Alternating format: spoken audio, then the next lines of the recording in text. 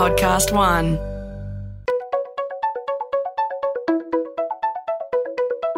Hi, this is Paul McIntyre. Welcome to the MI3 Audio Edition. I've been a business journalist for 25 years covering the marketing, media, agency and tech sectors. In this series, we talk to industry leaders about the global and local developments that you need to be across this week. All right, this one should prove another fascinating conversation. We have Mark Green, a long-time Saatchi & Saatchi advertising guy who co-founded and sold the Monkeys to Accenture Interactive and is now the boss of Accenture Interactive in Australia. A bit like both consulting firms, technology companies, holding companies and agencies, media, everything is under all sorts of change. We saw this week Edmund Tadros at the Australian Financial Review talking about reports that Accenture is set to dramatically slash its local leadership team. Somewhere between 30 and 70 managing directors could be ousted in a structural change, and it's just one part of what may be a global restructure for Accenture set for February. For context, the size of the business in Australia is quite significant. In 2018, Accenture's income was about $1.9 billion, according to filings with ASIC, up from $1.6 billion in 2017. Now, Mark Green runs a division of that called Accenture Interactive. So welcome, Mark Green. Long setup. We'll have this really interesting conversation around what a creative guy's doing in a technology and consulting firm. But 2 weeks in, what have you been doing in 2 weeks, finding your way through a massive organisation, I guess? Yeah, look, I think first port of call is to try and find more ways that we can work together within Accenture Interactive. So we've got capabilities in around brand communication, brand visual design, product and service design, content and commerce, data-driven marketing. And often our clients will be using one or two of those services. And I think the plan is to try and bring those services to our clients more often. You know, where we think we can add value to clients, we'll bring some of those capabilities to bear. And that's, I think that's quite interesting because it kind of transforms, I guess, our offer from brand and advertising to brand that can influence a whole business ecosystem.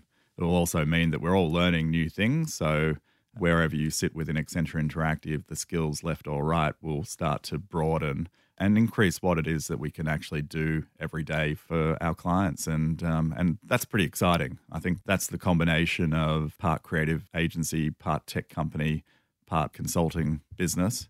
That model will provide real value to not only our clients, but also to people that kind of just need to learn skills that are current and evolving as the market is. Well, you talk about everyday learning. There's obviously a statement from Accenture to put you in the role, because obviously we've talked briefly about your creative pedigree. Having a creative guy running a creative agency that's now running Accenture Interactive, there's a really interesting cultural shift and skills and capability shift, not just from yourself, but also what clearly you're trying to do or what the business is trying to do to itself. Explain through the conversation that went on before they put an advertising creative guy in at Accenture. How did that work? I mean, I'd probably consider myself a business person first and foremost. You know, we started the Monkeys 13 years ago. We've always looked at entrepreneurial endeavors, and running businesses is what I've known for now 13 years. And that's what we can bring. The business that I've been running with Scott and Justin for the last 13 years has really put kind of brand strategy at the heart of everything we did, and then use creativity to kind of unleash great ideas that connect with customers in interesting ways. And we never wanted to just do that in the area of advertising. We wanted to do it in the area of kind of film and content, products and services. And I think with the capabilities we now have, we can influence far more of what a business does, and particularly in the realm of digital. And I think that means that the things that interest us most around strategy, creativity, and influence are actually given the best opportunity to succeed. So in our minds, it's an evolution of where we've always gone. And, you know, we've never not taken risks or never not done things that haven't been done before. So I think that's when you know you kind of onto something, is when you feel pretty nervous about what you're actually embarking on. And I think there's, if I look back on the last 13 years, there were days where you go, you know, we're really onto something. This is, you know, so exciting. We are the business model of the future. to other days where you go, I wish this would What just the hell end. have we done? Yeah, Yes, right. and I think, probably even in the first 2 weeks of taking on this role, I've thought that. Yeah. And that's when you kind of know you're onto something, is where you kind of as much excited as you are fearful for what's in front of you. That would actually officially make you human then, Mark Green, which I'm quite relieved about them, like the rest of us. The creativity, it's an interesting one, right? Because, you've already defined creativity as not advertising in terms of your pedigree, and you've done lots of different things at the Monkeys. What does a creative culture look like inside Accenture, and what has the cultural clashes been so far? Because they have to be there. They have to be robust conversations, because you've got maths men and women and technologists versus the creative side of things. What have been the difficulties? I think there are differences evident in all of those things that you've mentioned, and even within the Monkeys and Maud. Which is the design firm that you bought before you sold to Accenture. Yeah, right? like advertising people and designers are also different. Right. There tends to be kind of more extrovert characters in advertising, more introvert on the design business, and that extends into tech. And there is no denying that there are cultural differences found within Accenture Interactive and within Accenture. But the reality is, you put them, those skills to bear on a project, and where everybody is bringing together their kind of experience and expertise, and suddenly a lot of those things go out the door because you're focused on solving problems or using creativity, or actually kind of getting different perspectives which you might not have heard or seen before. And that's actually pretty good. There's still a work to be done, though, on the perception of creativity in corporate land. How do you tackle that, both internally in your organisation and when you're talking to clients and prospects about needing to build in something beyond just the technology? Yeah, it's interesting. And I was talking about this yesterday with someone, and in every revolution, whether it's industrial revolution or the technological revolution we're going through today, creativity can sometimes play second fiddle to the core changes that are going on. But after every sort of revolution, creativity is what actually makes those revolutions go further and connect with customers in new and interesting ways, and actually kind of make it all real. Also, in major companies around the world, you're seeing the rise of the chief creative officer come into business. And I think that's good for everyone, because, creative people tend to be quite intuitive and in sync with culture and, what's required to kind of actually design something that moves people. So the interesting thing there, though, Mark, is that Accenture recognises creativity or is recognising its future importance. And you're right, it's bought a whole bunch of businesses, including yours and Droga 5 and Karmarama in London. It's a whole bunch of different creative businesses. It's a patchwork right now, though, right? It's a bunch of previously independent, smaller micro networks, if even single country, if you like. What about bringing that together? So conceptually get it, but in executing that creative culture across Accenture's business in multiple markets, what happens with Droga 5? What happens with Monkeys? What happens with Karmarama, et cetera, et cetera?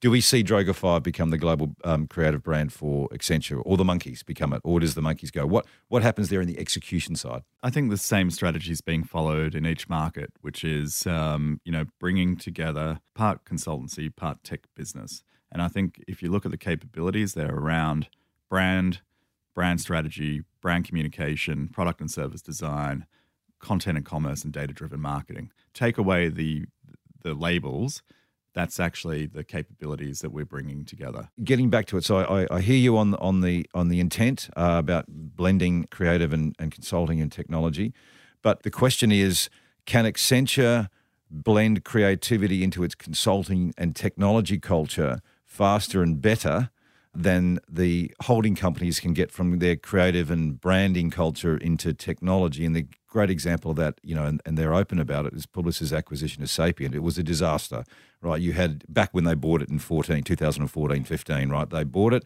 and then they tried to apply a communications filter over how they ran that business, and it was a technology business, and it bombed. You're going to find the same challenges in trying to bring a creative input into a technology and consulting firm. Why are you going to be different? Why is Accenture going to be different? I think it's already been different for a number of years. They've been getting closer to the customer through technology, content and commerce. They've been doing that for a long time, and that is where the market has been shifting towards, and they're already playing there. So I think they've probably already dealt with some of the cultural challenges in and around that. So I think they're much further down the path than what everybody gives them credit for.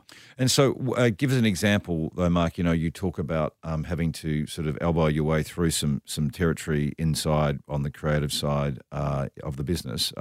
What is the classic pushback that you've found internally that can be moved? The argument, with good arguments on creativity, people go, get it, right, so we move on.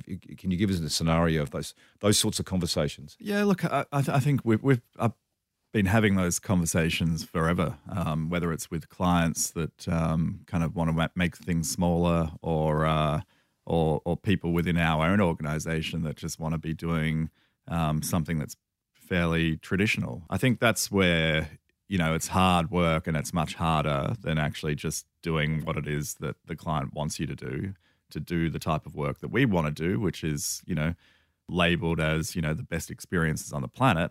You've got to be really transformative, and you've got to kind of open people's eyes to bigger ideas and bigger goals. I hear that. And on the flip side, for you as the new boss, equally, you've got to get your head around a much broader, bigger picture as well of business transformation and remits around technology. You just can't be the guy that's arguing for the impact on creativity. You've now got to think about business. So how are you going with, how big is the learning curve for you? As I said earlier, we've been on a learning curve for 13 years. Like, I'd never run a business before I started with Scott and Justin. We've gotten pretty good at doing all that stuff. And, now it's kind of, we're talking about capabilities. We're not talking about keeping the lights on. Yeah, right. This is a first world problem in comparison. And I think from where we're coming from, I think the influence of brand strategy and business strategy on delivering game-changing ideas that can transform business is a good place to be. And I think if you look at it like that, then you don't get bogged down in the weeds so much.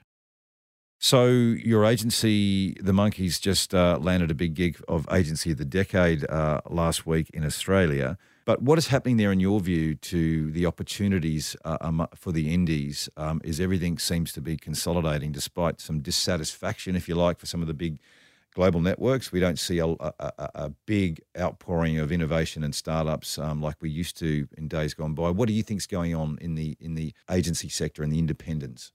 Well, interestingly, the Independent Agency of the Year on Friday night was a business called Apparent.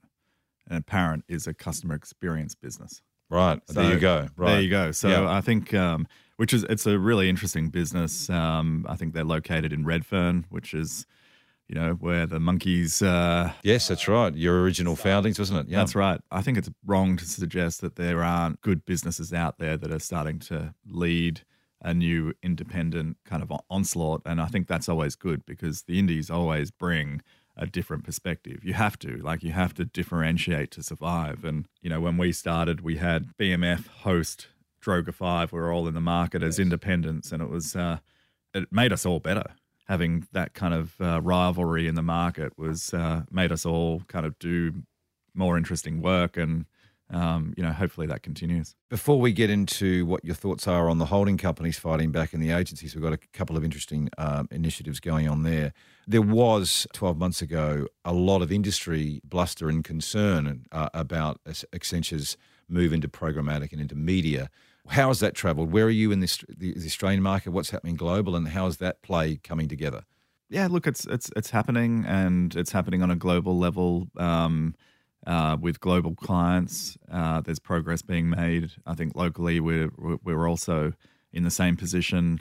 I think we would see kind of media planning also accompany programmatic, and that will be an evolution of the business. I'm not making bold statements. I think there's a long way to go yet, but certainly that capability is there, and it's strong, and it's global. When you talk about media planning, do you have media planners, or is that an intent? The Monkeys have always had sort of media planning in-house, and Sophie Price was, I think, our first media planner that we brought into the business. So that's just a natural evolution of creating ideas and where they live and the right places to live for marketing communication. So couple that with what Accenture can do around programmatic. I think that's they're all kind of capabilities that are coming together. Well, it'll tick your box on the creative side too, Mark. It was interesting that we had McDonald's and coming out at MI3 a couple of weeks ago talking about how creative was driving 70% of its ROI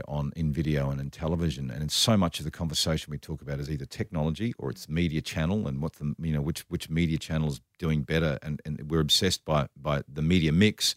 And lo and behold, some market mix modeling from Analytics Partners, which is a serious global player. I mean, you guys probably do it yourselves too at Accenture. But it's basically saying creativity for McDonald's is driving 70% of its return. That's an interesting stat, right? Yeah, it is, and it's no surprise for somebody like me who has been, pushing the agenda around, emotionally driven advertising and marketing works more effectively than, rational, dry kind of marketing and tactical campaigns. So I think the evidence is actually starting to kind of showcase that this art and science combination is what's needed, but it's not one at the expense of the other. So it's an and, that makes sense, right? Well, it does make sense. It's common sense, but common sense is not necessarily always applied in markets. And I guess the question is, at what point are we in that understanding that, that's logical to actually do that stuff? I think common sense is prevailing, Paul. Great optimist. Yeah, the CMOs we're talking to, like Jeremy Nicholas, Brent Smart. Jeremy Nicholas at Telstra, Brent Smart at IAG. Yeah, Amber Collins at Australia Post. I mean, they understand this. We're going to wrap up shortly, but before I do, there's a couple of things to cover. One is you have spent some time in holding companies in previous days. What's the biggest lesson or the biggest observation you make about the differences of how an Accenture operates versus a big global holding company with lots of advertising agency and media agency brands? How would you define the difference there that from your perspective?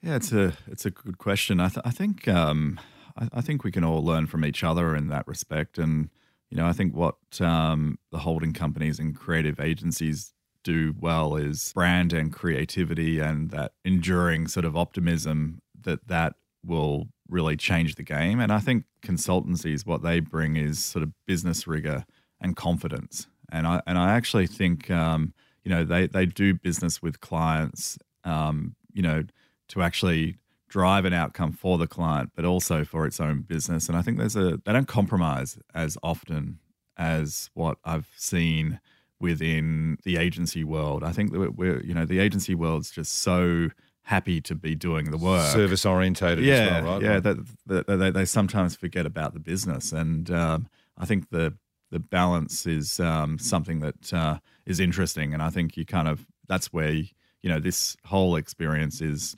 really intriguing because, we're all learning new things and learning from each other, and that's what keeps it interesting. You say that though because you haven't been short on a few scraps yourself fighting for work in previous days, so you're not frightened to push back and say to a client, no, this is what we think is good for your business, and have a scrap there. That's what a good suit does, and you're renowned for that. So when you talk about compromising, there's slightly more compromise on the agency or the comms side of the business. What do you mean by that versus Accenture? Yeah, look, I'm not referencing the monkeys in that because we've never been able to have the luxury of compromising. We put 10 grand in each, and we've built a business of 150 people plus. And I think to do that, you actually need to be delivering what it is that your client needs, not what they're necessarily asking for. And I think that's where, I think the consulting world can get to solutions rather than actually just take the brief at face value. And I see more evidence of that from that side of, what we're experiencing now. And I think that's, the good agencies do that, but I think there's been way too many compromises made. And, I think we're kind of getting the best of both worlds in some respect. The final point is around the signs, the early signs of potential comeback from holding companies and how they're structured, what they do with their multiple agency brands, how they bring all those specialist brands together or how they make them work together. We've seen Henry Tager at Dentsu start talking about this in Australia. We've seen Jens Monsees from WP start to talk about wanting to get into technology and beyond the comms stuff. And we had Mike Rebello from Publicis Group talk about the new structure that they're working on, which is essentially relegating their advertising and media brands to second tier, if you like, and having them work together more collaboratively with the capabilities they've got. But the lead agency or the lead business in that Publicis Group is now Publicis Sapient, which is a very similar business to Accenture in many ways. It's business transformation through technology, it's customer experience, all those things that you guys do. So they're talking different language now. So do you see some of these groups starting to get their head around what's next for them? Yeah, look, I wouldn't be surprised if the market gets closer to where we're heading. But at the same time, it's not an either or for me. It is really taking the best of both worlds and putting it to good use for our clients. And I wouldn't subjugate one capability for the other. I think, brand strategy can influence everything. It's the manifestation of a business strategy. And that is something that probably the best agencies, have at their disposal. So I don't think you kind of can subjugate that capability for technological capability. It's actually bringing both of those things together. We talk about unifying brand promise and experience to improve and fuel growth. So it's an and, it's not an or. Good answer, boss. Quick fire questions. Does the Monkeys brand stay in this market? Yes, for as long as we can see, it's there. You're coming to the earn out, the final phase of your earn out, aren't you? It was 3 years ago. Well, 2 years ago you bought, so you must be in your third year. So post that, Monkey stays. Yeah, look, the plan is right now. I've just started in the job, and I'm not making any changes in that respect. We continue. Does Droga Hive become a potentially global brand for Accenture? You would have to ask Dave Droga that, and the North American team. Nice. Okay, I won't ask any more. Hey, Mark Green, that's been a really interesting conversation. I look forward to both in your role at the Comms Council and in your new role at Accenture Interactive, engaging in the broader industry discussion because it's needed, right? Yeah, absolutely. Good luck. We'll talk. Thank you. MI3 Audio Edition was presented by Paul McIntyre, that's moi, in collaboration with Podcast One Australia. Producer Nick Slater, music by Matt Dwyer. For more episodes, go to podcastone.com.au or search MI3 Audio Edition on Apple Podcasts and hit the subscribe button.